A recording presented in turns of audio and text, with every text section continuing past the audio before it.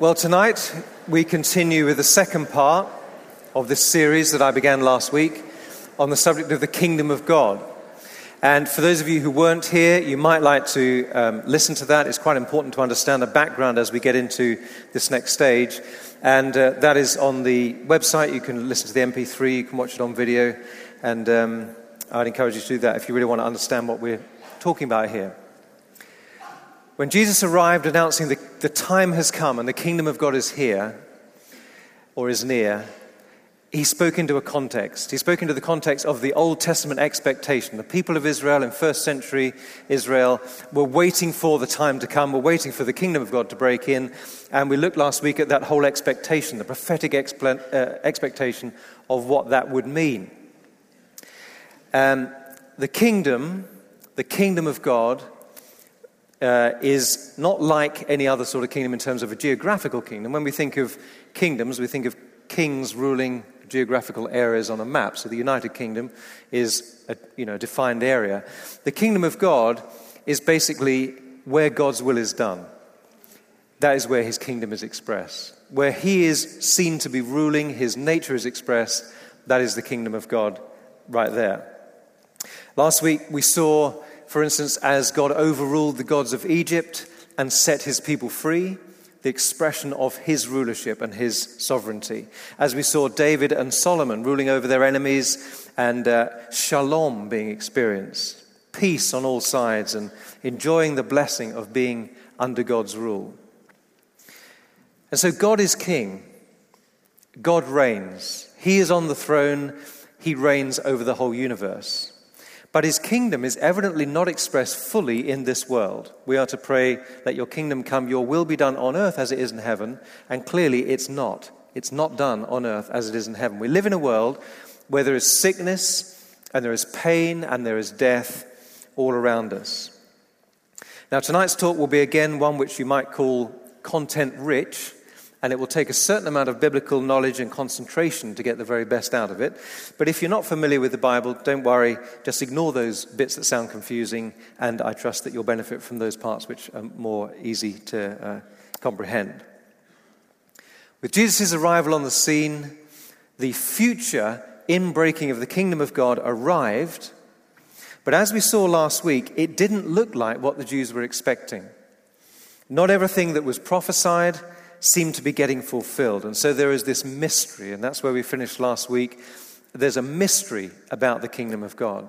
Has the kingdom come in Jesus? Is there more to come? And how do we begin to understand that? In the words of Jesus recorded in the Gospels, we find at least 4 strands of teaching, each of which has numerous texts that one could quote for that. I'm not going to for the sake of time. But first of all, many of his statements view the kingdom and the coming of the kingdom of God as a future event.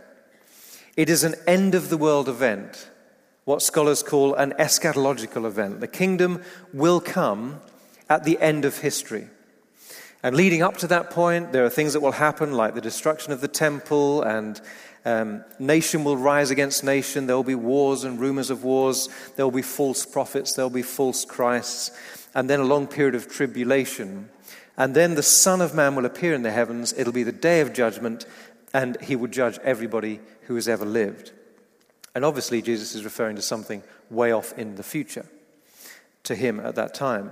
And similarly, as we read through the book of Revelation, there are a series of bowls and a series of trumpets, all leading up to a point at the end of history. And then there are those texts that say, as Jesus speaks, he's saying, the kingdom of God is right here, right now. It's here. In fact, the turning point of history is taking place. We're no longer living, he's saying, in the time of expectation of a future event, but we are living in the time when the kingdom of God has broken in and is now present. And so Luke 11, verse 20, for instance, he says, if I drive out demons by the finger of God, then the kingdom of God has come upon you.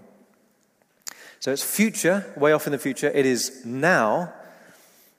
And then there are a whole lot of passages where he doesn't say that it's present, but that it is near. It is at hand.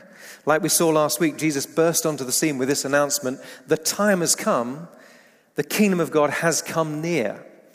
And the word that he uses for near there conjures up the idea of a great storm which has been building up, and at any minute the skies will open and the rain will come down. But it's not just yet.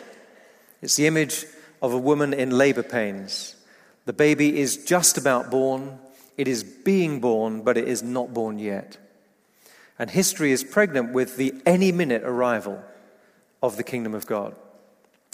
Linked to that are statements where he says it will come in this generation. He says, some of you standing here will not die before you see the kingdom come. And so there's this, it's not yet, but it's very soon going to happen. And then fourthly, there are those passages, including a load of parables, which tell us that the kingdom of God has been delayed. Why did the foolish virgins run out of oil? Because they were waiting for the bridegroom to come, and he had been delayed. And the coming of the bridegroom in Jewish literature is a metaphor for the coming of the one they were awaiting, who would bring in the kingdom, the Messiah. Jesus told the parable of a nobleman who gives talents to his servants, and then he goes away for a long time and is delayed, and then eventually he returns. And Luke tells us that he did so, he told this parable, because he was near Jerusalem and the people thought that the kingdom of God was going to appear at once. And the parable is basically saying, no, it has been delayed. And so we have these four strands in Jesus' teaching. The kingdom is coming in the future, at the end of history, way ahead of his own time. It is present within him right now. It is near, or it is in that generation, and that it has been delayed. And if that's confusing to you, welcome to the mystery. That is, herein lies the mystery, is how the kingdom of God actually clearly comes. Only by grasping that somehow all of this is simultaneously true can we understand the kingdom of God. It always has this mysterious nature within it, that the kingdom of God is always present, it is near, it is delayed, and it is future. The writers of the New Testament and many theologians since have spent a lot of time trying to sort of provide language to encapsulate this. And I'm going to give you some of those phrases in a moment. But just to give you the framework for this, it's helpful to see history as a timeline. Okay, redemptive history, which is essentially God's dealing with man, begins with creation of mankind at some point. There's the point that Jesus comes, going through to the end of history, the day of judgment, beyond which there's a new heaven and a new earth, and all the things that Isaiah prophesied and so on we saw last week. That's when that all fully will be consummated and will happen. And what this teaching of Jesus is showing is that something no Old Testament prophet expected took place in Jesus. Something amazing, something supernatural, unimaginable happened. Suddenly, the power of the future age broke from the future into the present in the ministry of Jesus Christ. And in his ministry and the various other high points of his life that we'll look at today, the powers of the coming age, the things that will occur at the end of history, somehow arrive from the future into the present in Jesus. And we have breakthrough. Breakthrough, I waved at you a black book last week. It's the same book. It's just been republished. It's now as a white cover. If any of you like a good thick book to read, it's a bit more in-depth at what I'm doing here as I sweep through Derek Morphew's material. But it's available on the bookstall if you'd like to buy that. We have the powers of the end of the age, God's future world, breaking through unexpectedly into this age. And we see in his ministry, first of all, we see him demonstrating the inbreaking of the kingdom in his rule over basically whatever he went near. His rule over sickness and over death and over nature and over the powers of evil. You know, he would speak a word and a blind person would see, and a deaf person would hear, and a dead person came back to life. The storm was stilled. Vast amounts of bread and fish were multiplied. And so clearly he's demonstrating his rule over nature and these various other things. Now the Jews were hoping that the Messiah would overthrow their enemies, the Romans. They were under Roman occupation in Israel. The Romans were one of the kingdoms of this world which sets itself up in opposition to God, as was prophesied in the book of Daniel, as we saw last week, those kingdoms that statue represented and those monsters in the sea represented. But he redefined who the enemy was. The various kingdoms of this world which oppose God are actually headed up by Satan, by God's enemy, a fallen angel. And those kingdoms are actually an expression of his kingdom, of Satan's kingdom. When they oppose God, they're an expression of the kingdom of darkness. In Acts, the book of Acts, we're told that God anointed Jesus of Nazareth with the Holy Spirit and with power, and he went around doing good and healing all who were under the power of the devil. Now, whether directly or indirectly, sickness is caused by the enemy. You know, God's nature is to heal. The enemy's nature is to make people sick. And so he went around healing those who he found were sick. And there is this clash of two kingdoms. The kingdom of darkness, which is the very limited rule of Satan, the limited influence of Satan and his demons and so on. And then there is the awesomely powerful kingdom of God. There's absolutely no contest between them. It's not like a form of dualism where, you know, who's on the throne now? Is it God? Is it Satan? I'm not quite sure. My life's going wrong. You know, two more or less equal kingdoms fighting each other. This is the kingdom of darkness, almost totally insignificant compared to the awesome power and authority of the kingdom of God. But nevertheless, we are in this spiritual battle. And, demons, when they met Jesus, they just took off screaming instantly. Sickness was replaced by healing. The storm which threatened to drown Jesus and his disciples was stilled simply at a command. And John in his first letter tells us that the reason the Son of God appeared was to destroy the devil's work.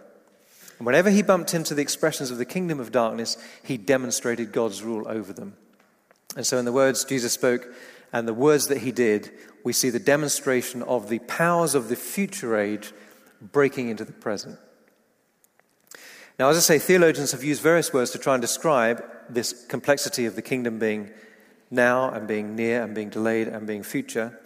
And the book that John Wimber was very influenced by, he led until he went to be with the Lord, the International Vineyard Movement, and was really the pioneer of our thinking in the Vineyard, was this book that he was very influenced by, George Eldon Ladd. It's called The Presence of the Future. And if you want an even harder book to read, and a more in-depth book, then that would be the one I'd recommend. The Presence of the Future, which just in that phrase captures what we're talking about. The future has broken in, it has become present in the ministry of Jesus, and indeed, subsequently, right now, it's still present. Another phrase is the already and the not yet. The kingdom has come already, but it has not yet fully come. So if you ask the question, is the kingdom of God here already? The answer is, of course, yes. And if you ask the question, is the kingdom of God not yet here? The answer is yes. And we live in this mysterious dimension where we experience both the already and the not yet simultaneously. The kingdom of God is here, but it is not fully here. Another phrase which you can impress your friends with over dinner is this, if you can learn it: inaugurated eschatology. Inaugurated eschatology. Eschatology is the study of the final events of history. And inaugurated is what happens to American presidents at their inauguration. And it's an occasion when someone like Obama begins his role in office. And so inaugurated eschatology means that the final events of history have begun now. They've begun in Jesus. The powers and events of the end of the world are already being rolled out and already manifested. Another phrase is that we now live between the times. Between the time when the kingdom of God is inaugurated or begins in Jesus, and then the time when the kingdom will be fully consummated, will come in its fullness, and will be fully realized. Between the coming of Jesus and the end of history, we are in what is called the last days. And from the moment of Christ's ascension to his return, this whole period is one period. There are no dispensations within it. It's basically one period, and they are called the last days. So we're in the last days, and we're nearer the last of the last days than they were back in the times of the disciples. And who knows, if the Lord doesn't return for another 100 years, they'll be nearer the last days. They'll be nearer the last of the last. But basically, it's one period of time, the last days.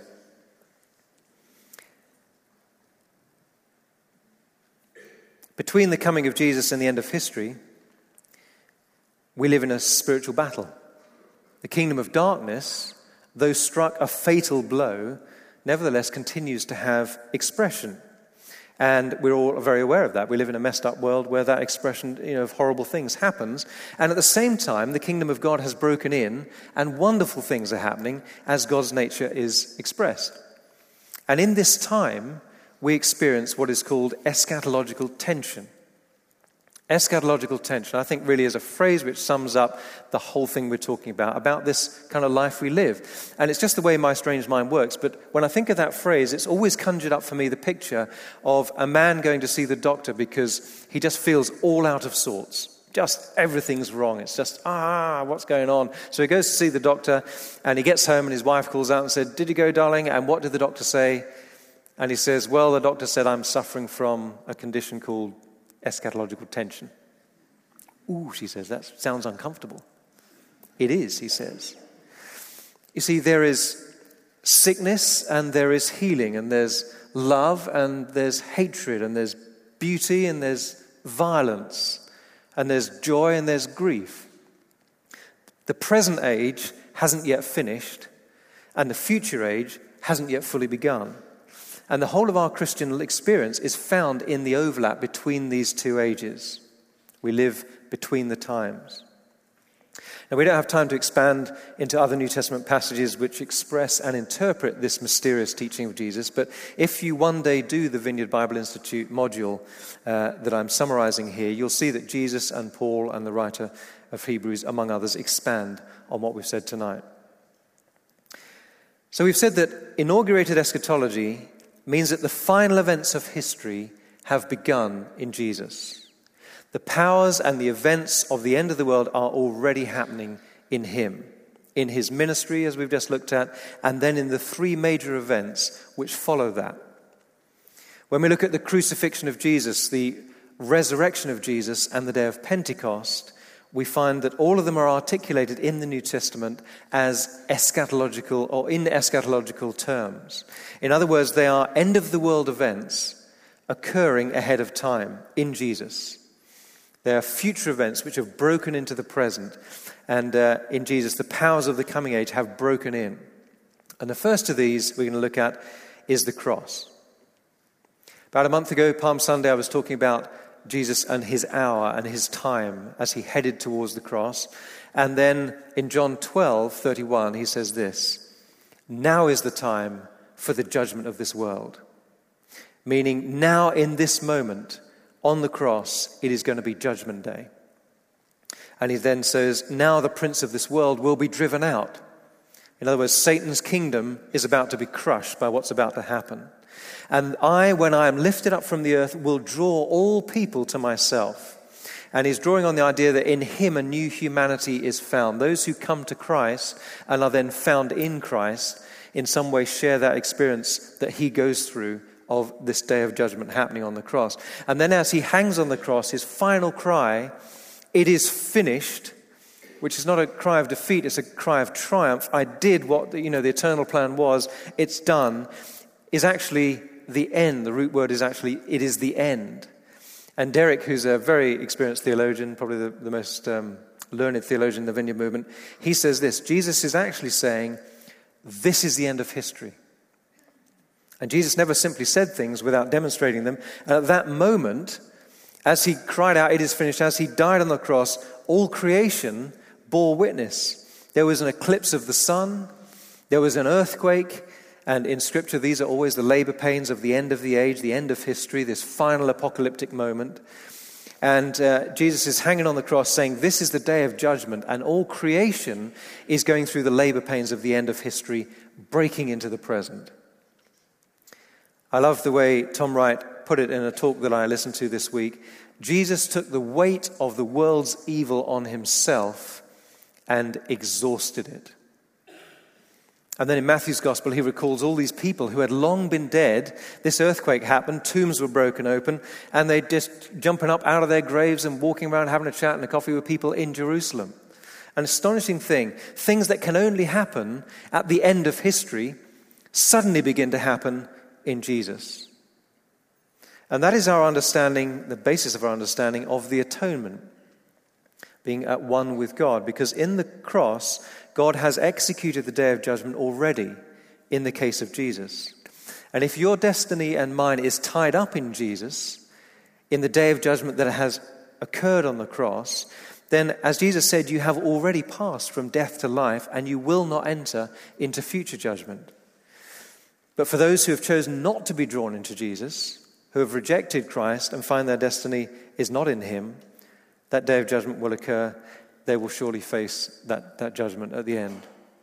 And so for those of us who have committed lives to Jesus, we can say, my case is closed. I have been tried. I have been found guilty. I have been executed in Christ for that, and I can never be judged again because in me, a future event is a present event, or indeed a past event now. What a relief. This is the whole basis for justification by faith, that God can declare over us forever the verdict, not guilty. Because in the cross of Jesus for us, the day of judgment is already over, and we can say with certainty, my sins are forgiven. I am free from guilt forever. Let's take a look at the resurrection. Probably the best story which gives us a glimpse of the eschatological implications of Jesus' resurrection is the story of Lazarus in John chapter 11. Jesus said to Martha, your brother will rise again. And she answered this, I know he will rise again in the resurrection at the last day. And what she was saying there was basically the Jewish belief of the day, that there would be a universal resurrection of all who believe would happen on that last day, and we know that Lazarus will indeed be raised along with the rest of us, she's saying. Jesus said to her, I am the resurrection and the life. Anyone who believes in me will live even though they die, and whoever lives by believing in me will never die. And then he demonstrates that he is the resurrection by raising Lazarus from the dead. And so what is expected at the end of history is suddenly present. Now, he didn't actually raise Lazarus, he didn't resurrect Lazarus to a resurrection body, and we'll talk more about that in a moment. He raised him, he resuscitated him back to life, and of course he lived for a period of time, and then he would have died as any mortal did. It's very fascinating. I was just reading Gospels recently and noticed that the Pharisees were really upset with Jesus raising a guy who's been dead a few days. So they plotted to kill him. They weren't just plotting to kill Jesus, they were plotting to kill Lazarus, to wipe that away, because that's terribly embarrassing when you're trying to prove someone is not the Son of God, that they're raising people who've been dead for a period of time. But fascinating little bit. If you care to read for yourself Paul's understanding of Jesus' resurrection, you'll find in 1 Corinthians 15, the whole chapter is working out the implications of the resurrection of Jesus as an end-of-the-world event. His treatment there is this: what will occur at the end of history, the resurrection of all God's people, has occurred in advance as the first fruits of a future harvest in the singular person of Jesus. In the days of the first century, there was actually never an expectation of a singular resurrection of the dead. They didn't expect the Messiah to rise from the dead. The only expectation was that at the end of history, God would resurrect all the dead, and some to judgment, some to life, and they were waiting for that day. What Paul is telling us is that something unexpected, something unprecedented happened, that end of the world event had suddenly appeared in the present in the resurrection of Jesus Christ from the dead. And therefore, Paul says, he is the prototype of what our future resurrection is going to look like. In his letter to the Philippians, chapter 3, he writes this: he will transform our lowly bodies so that they will be like his glorious body. And it's a fascinating study to do sometime, to look at the narratives and the properties of the way they describe Jesus and this resurrection body, and to understand that our bodies will one day be transformed to be just like the risen body of Jesus. The gospel accounts tell us, for instance, that he could appear and disappear in rooms that had locked doors. He was suddenly there having a chat, and then he was gone. And yet he wasn't some sort of spirit or ghost, which, some people thought he was, and you would probably think, if you met someone who had already died, that they probably were a ghost, especially if they were talking with 500 of you over a period of a number of weeks. You would think, how can this possibly be true? But Jesus goes out of his way to show them that he is physically present. And in Luke 24, it recounts this story. Jesus himself stood among them and said to them, "Peace be with you." They were startled and frightened, thinking they saw a ghost. He said to them, "Why are you troubled, and why do doubts rise in your minds? Look at my hands and my feet. It is I myself. Touch me and see. A ghost does not have flesh and bones as you see I have. I'm a physical body present with you. And when he had said this, he showed them his hands and his feet, with, of course, the wounds on them. And while they still did not believe, didn't believe it because of joy and amazement, he asked them, like, you guys aren't getting this, are you? You've already just touched me, and I am real. But he says this. He asked them, do you have anything here to eat? They gave him a piece of broiled fish, and he took it and ate it in their presence. He's eating barbecued fish to show them that he is physically present. Thomas is invited to put his finger into Christ's wounds to check that he is real. He's absolutely tangible, and yet he has a body that is no longer confined in the way that our bodies are, by time and space. Tom Wright says it is a transphysical reality. It's a physical body, all right, but it transcends the confines of time and space of the bodies that we have right now. And so the resurrection of Jesus is an end-of-the-world event occurring ahead of time as the first fruits of what will happen to us. And lastly, we're going to look at the day of Pentecost. The day of Pentecost is clearly articulated in the Scriptures as an end-of-the-world event. The followers of Jesus, when the Holy Spirit comes upon them, the power of the Spirit is on them, they begin to speak in different kinds of languages, and they appear to be drunk. Some of the crowd dismissed them as, these guys are drunk. And yet they were between them speaking in probably a dozen languages of all these various peoples, fluently and learnedly. Now, when you see a bunch of people standing up and speaking in fluent other languages, you wouldn't accuse them of being drunk. You'd accuse them of being highly educated or something else. Why did they say, these men are drunk? Could it be that they were behaving drunk? Could it be that when the power of the Spirit came upon them, they did things like drunk people do? Like maybe they could hardly stand up as they were speaking. Maybe they were, I don't know, laughing or in some way exposing, just looking like a bunch of drunkards, and yet preaching the gospel in different languages at the same time. And when that accusation comes, these men are just drunk, Peter gets up and says, no, it's too early in the morning for that. And he explains by quoting a passage from the Old Testament, which says this: in the last days, remember we're in those days now, God says, I will pour out my Spirit on all people. And if you read on in Joel, it talks about the cosmic events that are the labor pains of history, the blotting out of the sun, the moon turning to blood, the great and terrible day of the Lord, which means the end of history. And the Israelites would have thought, in the last days, right at the end there of history, this incredible outpouring is going to happen. And he says, it's happening now. Joel's prophecy was part of that expectation that at the end of history, there will be this massive outpouring of the Holy Spirit and the harvesting of humanity for the end. And Peter is saying this Pentecostal phenomena you are seeing is that end of the world work of the Holy Spirit that is part of the resurrection of all things is occurring in advance. It's actually happening now. And so that is why when people experience the power of the Holy Spirit, what is called by some as a Pentecostal moment, where they are touched powerfully by the Spirit of God, there are sometimes physical signs of that fact. If we go back 28 years to 1982, I was in a meeting, the first ever Vineyard meeting I'd ever been in, with Debbie, and John Wimber was there speaking, and he just invited the Spirit of God to come. And I just stood up. Now, as far as I'm aware, I had never heard about anybody shaking. Many of you will have seen it. It's happened in our meetings at various points and so on. But I'd never heard about it. I'd certainly never seen anybody shake. But as I stood up, I just kind of raised my hands to the Lord like this, and suddenly this power went through my body that caused all my major muscles to bounce up and down.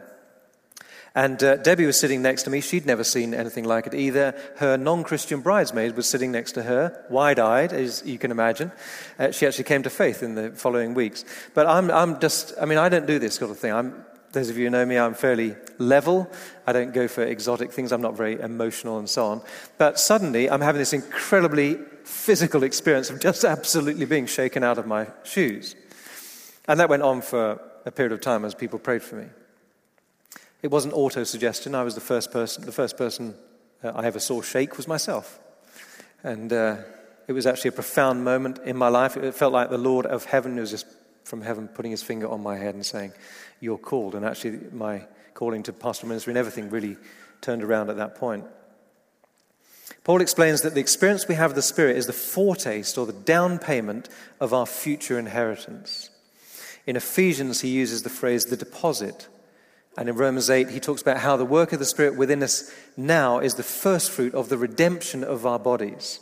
And this is the basis of our understanding of phenomena of the Holy Spirit. Like that was a phenomena, that something happened. It was my body. It was the long word is a phenomenological response to the power of the Spirit. You say, is that God? No, that's not God. That's John shaking. And I'll explain why in a minute. Now, many of you who have been Christians for forever will recall, if you think back to the years 1994, 95, 96, that there was a move of God which was commonly dubbed and called the Toronto blessing. How many of you are familiar with that? Just raise a hand if you're familiar. Okay, so many of you are. And it had such an impact. It was impacting churches and out in the wider community a bit as well. Such an impact that articles about what was happening appeared in national newspapers. It was fairly big news for a while. And some amazing things had started to happen at the Toronto Vineyard in Canada. People from around the world got on aeroplanes and went to visit that, and a move of the Spirit spread across much of the Western world. Some of you will have been in churches where you heard a tape by Eleanor Mumford. Others of you will have heard of that tape. How many, just out of interest? It won't be that many, but how many of you actually heard or you heard of that tape? Just a few. Well, she gave a talk at Holy Trinity in Brompton in London, and that tape was played in numerous countries and in all manner of denominations within just a few weeks of that occasion of her speaking there. Now, this outpouring of the Holy Spirit, called the Toronto Blessing, in the UK, as far as we know, actually happened. It happened to start in our house. And what had happened is this, that John Mumford had recently been to a US board meeting of the Vineyard. At that meeting, there were a couple of the leaders there who had been to Canada, experienced this, and they came to the board meeting just to talk about what they had seen. And as much as they could hardly speak, and they kept ending up on the floor and doing all sorts of strange things. And anyway, they talked about these phenomena and this outpouring of the Spirit. So John came back from that meeting, and there was a leaders' meeting on the Monday, and our home had the biggest room in the church. It happened to be a council house that had been extended front and back and all the walls taken out. Just one in the middle holding it up. But basically, it was a bigger open plan room. So we're in this meeting, 30, 35 leaders in that room. And John just told us about what had happened. And then he didn't kind of hype it up or have us all stand and do anything and play music or anything like that. He just where we were sitting, he just said, let's see if the Lord wants to do anything tonight. We didn't wait more than a few seconds before a sound, bang, bang, bang, bang, bang, began. And what it was somebody who was seated under our stairs. You know where the understairs cupboard would normally be? That we had chairs right into there. And suddenly this young man was behaving somewhat like a pogo stick seated. It's not even physically possible to do that, I'm sure. But he bang, bang, bang, and banging his head on the underside of the stairs. That was the beginning. Then he suddenly fell on the floor and rolled all the way across the carpet and rolled all the way back and then all this way, a bit like a flopping fish. And that was the first of just many people in the room experiencing a powerful visitation of the Holy Spirit, and all manner of things went on. And that meeting then went on till after midnight. Our next door neighbor, we were in a terraced house, and our next door neighbor was an elderly lady, and she sat up till after midnight, quite scared, because either something very weird was happening in our house, or we were doing a clog dancing class. That was what she volunteered. Thought you were dancing with clogs. Bang, bang, bang, noises and all sorts of things going on. I personally found that as the Spirit of God touched me that night, I simply laughed. And it wasn't that I found what was going on particularly amusing. It was amazing, but it wasn't that amusing. But simply my diaphragm kept hopping up and down like that, like laughing, and it just simply came out that way. And it was kind of joy and all this sort of thing. It was a wonderful experience. Somebody phoned us because people that night had to be driven home because they were drunk, completely drunk in the Spirit. They couldn't be entrusted with a car. And so this person phoned and said, we hear drunk people have been leaving your house. Could this be anything to do with what is happening in Canada? And in fact, of course it was. And during the course of that meeting, we just felt someone needs to go to Canada and see what's going on. And I seem to recall just writing down, I just thought Eleanor should go. And I wrote this little note to John, just said Eleanor should go, and gave it to him. And as the four of us, even while the meeting continued, discussed what we would do, we decided Eleanor would go to Canada, check it out. And of course she came back.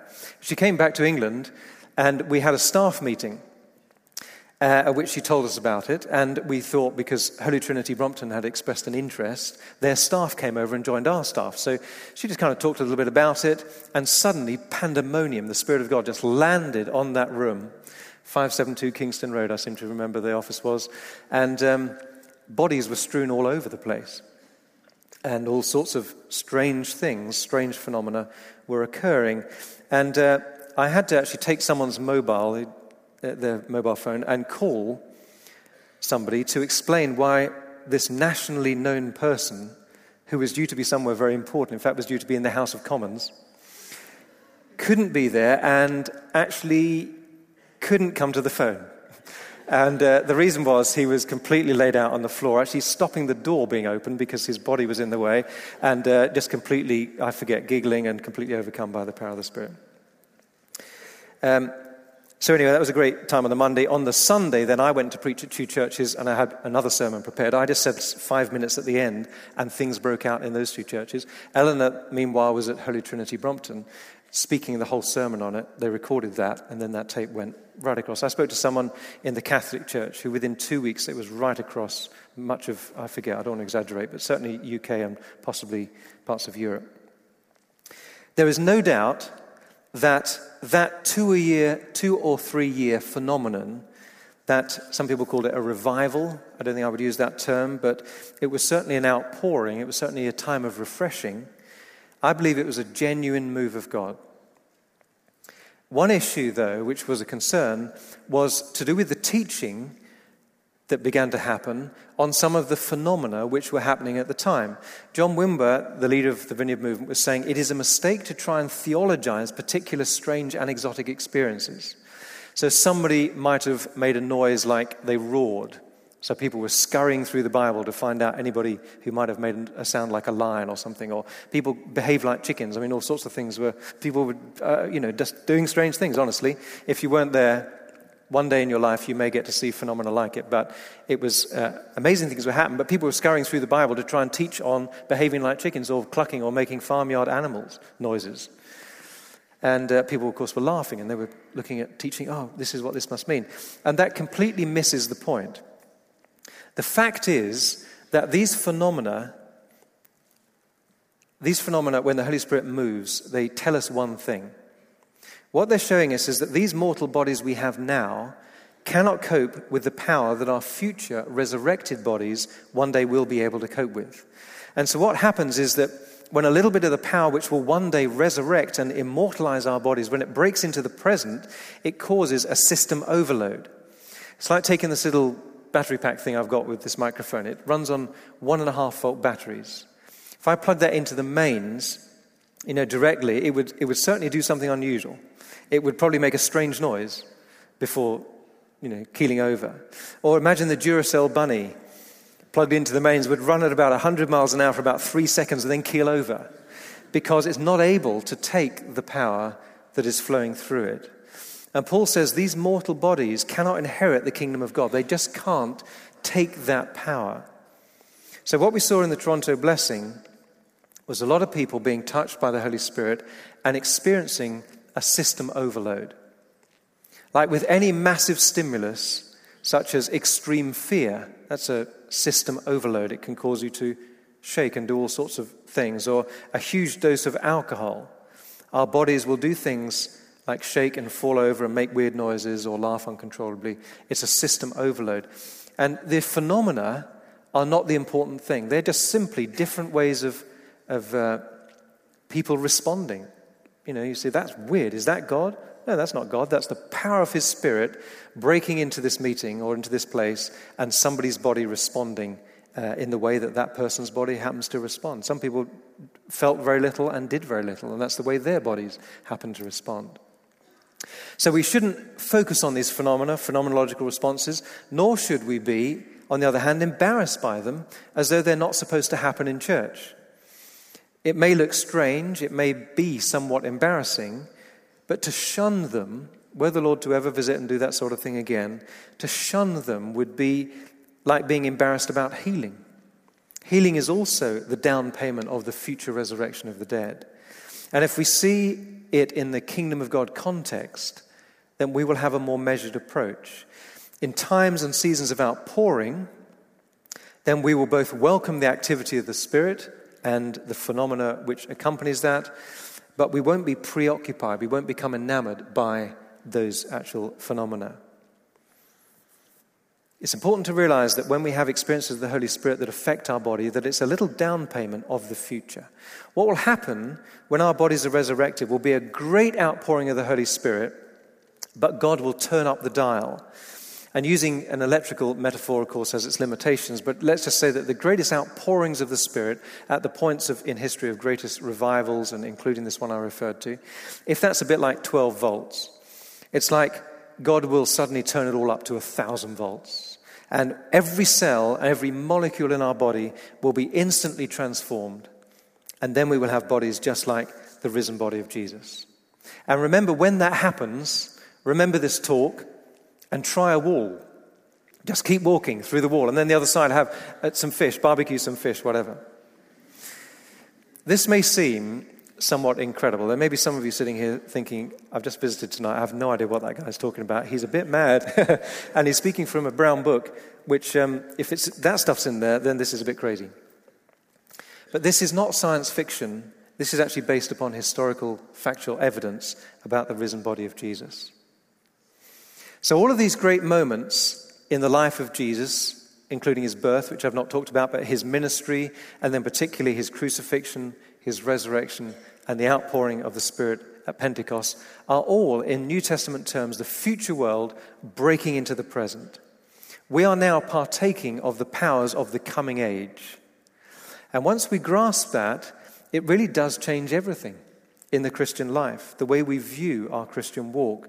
It's a bit like an operating system on a computer, whether that's Windows XP or Leopard or some other thing that I don't know, on your computer. If your operating system doesn't work, the platform on which everything sits doesn't work, you will know to your dismay that nothing else works. Word and Excel and all the other programs won't function because it's the basis on which everything else is built. And so it is with this kingdom of God theology, which is the main teaching of Jesus. All the aspects of the Christian life need to be understood in that context. Now, as I conclude, I just want to briefly look at one of the applications of our understanding that we are living in the now and the not yet of the kingdom. This is the context into which we are to understand healing. When we pray for people and they get healed, why does that happen? Well, the reason is because the kingdom of God has come. The kingdom of God is already here. This is the expression of God's nature. I am the Lord who heals you. Here it is. Boom. Healing has happened. So, well, how come some are not healed then? Well, because the kingdom of God has not fully come. The expression of the kingdom in healing is the power of the future age breaking in now and expressing God's nature. People get healed when other Christians lay hands on them and minister healing, sometimes incredibly healed in a way which the medics have no possible way of explaining. And some people don't get healed. And is it a question of, well, God prefers this person or not this? And it's really rough when someone is dying of cancer while someone else's little toe gets healed. It's like, what is this? This is unfair. If I was God, I wouldn't do it that way. I mean, if the power of God in breaking of the kingdom is here, why don't we just swap that around? You can put up with that flipping toe for the rest of your life, that this person is dying. And the problem is when we try and tell God what to do, it's just as well we don't run the universe. Because imagine we're little people in a little country on a little planet in the middle of a huge universe that he created. And we sometimes presume that our little tiny minds can comprehend his mind. His ways are higher than ours, his thoughts beyond ours. And he knows what he's doing, but it's a mystery. And in the Christian life, we have to live with mystery. So it's not a question of preferring one person over another because, as in my own experience, it happens in the same person. I was once healed of confirmed pneumonia. I had a doctor diagnose it. I went to the hospital to be x-rayed. I was confirmed there, and they were saying I needed to be signed off work for a few weeks. I was prayed for. The following day, I was going to Center Parcs. I was basically healed, and I went swimming the next day and the whole of the week, completely symptom-free. An incredible thing happened. I've also been prayed for numerous times over the past 8 or so years for a skin condition where my immune system dumps loads of histamine into my body, and it causes lumps and bumps, which would be quite a pain had I not taken, over that period of time, nearly 20,000 pills. So that suppresses the symptoms sufficiently not for it to be a problem. But why have I not been healed? I've been prayed for by some of the most famous names in the Christian world. It makes no difference. I didn't get better. And so it's a mystery. It's simply a mystery. The best way to understand it is the mystery of the kingdom. And if we try to reduce healing to any sort of formula where if we have enough faith, or if we've repented enough, or if we pray right, that it's supposed to always happen, we will end up in a mess. You know, because we believe, well, because of what Christ has done, this healing belongs to me, and if I just claim it, and if I just believe for it, and, we do that without understanding the nature of the kingdom, and then our loved one dies, then we may find ourselves agonizing with guilt that what did we not do? We didn't pray hard enough or properly, or perhaps there was sin in the person's life or sin in our life that was holding it up, or we just didn't have enough faith. I know of friends, sadly, who have not prepared their loved one for death as they died of a fatal disease, because to even talk about the possibility that they weren't going to get healed was believed to be a betrayal of faith. They had to stay positive and claim it in the present, and believe for it. One church leader was distraught many years ago as he told me about his experience. He led a small church, and a woman in the church had been dying of cancer. And they had fasted as a church for her healing. They had had prayer meetings in her absence. They had laid hands on her in her presence. But she deteriorated. And it was evident that unless Lord intervened at a late point, she was going to die soon. And towards the end, as the pastor, he wanted to talk to the family about ensuring her affairs were in order, ensuring, saying goodbye to her children if she didn't get healed. We'll still continue to pray that you will be healed, but we realize that it's possible the kingdom is not fully here and fully expressed. And because many in the church, this church that he had inherited, held to this name it, claim it, believe for it kind of teaching, when she died, they blamed him for what they saw as sowing lack of faith into the church, effectively accused him of being responsible for her death. And of course, when he talked to me, he was just distraught because his church, part of them, were accusing him of killing someone, a member of the church. And in fact, the church split over that traumatic issue. The teaching that those folk were being influenced by was one of an over-realized eschatology that says the kingdom of God is here. It is here now. The future is now in the present fully, and if we would just get the right formula, we can reach for it and we can just, have all the blessings of the full expression of the kingdom. Whereas we live, as we've just been talking about, we believe in inaugurated eschatology, where the kingdom is here, but it is not fully here. It has broken in to this present age. It continues to break in, but it will not come in its fullness until the consummation of history.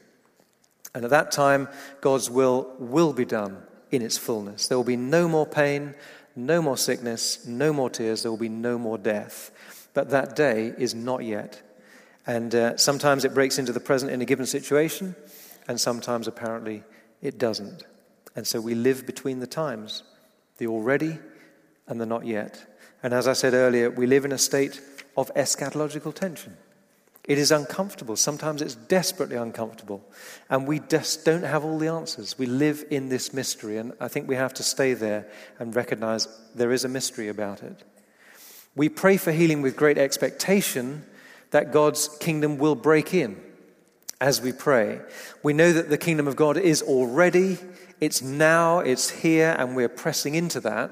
And at the same time, we realize that the kingdom of God is not yet. The kingdom of darkness has significant influence in this world. We're in a spiritual war, and we don't win every one of the battles.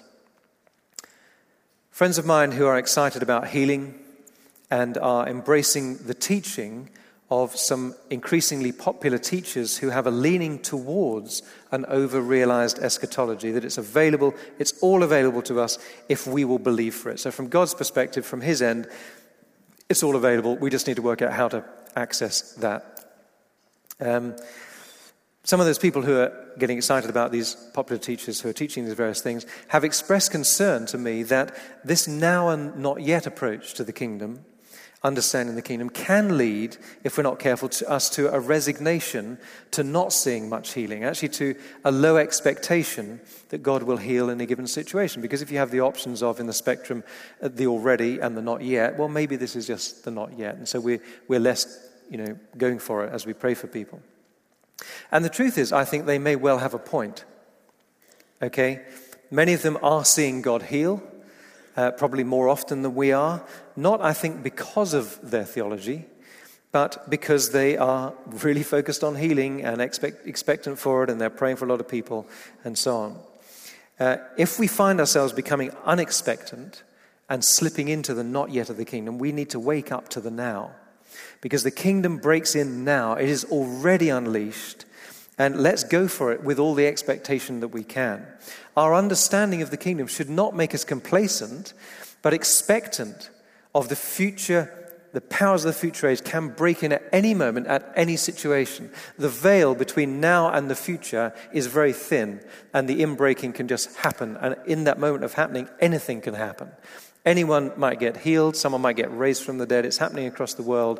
It doesn't happen so often in the Western world, but the kingdom of God can suddenly break in. And so we should be expectant as we minister to those who are sick. Next time I speak, in 2 or 3 weeks' time, things get fascinating as we see some of the application of the kingdom teaching then to our own personal lives, as we realize it's not just the macro picture. Actually, we realize we are already and not yet people. So come back then if you'd like to hear the next installment.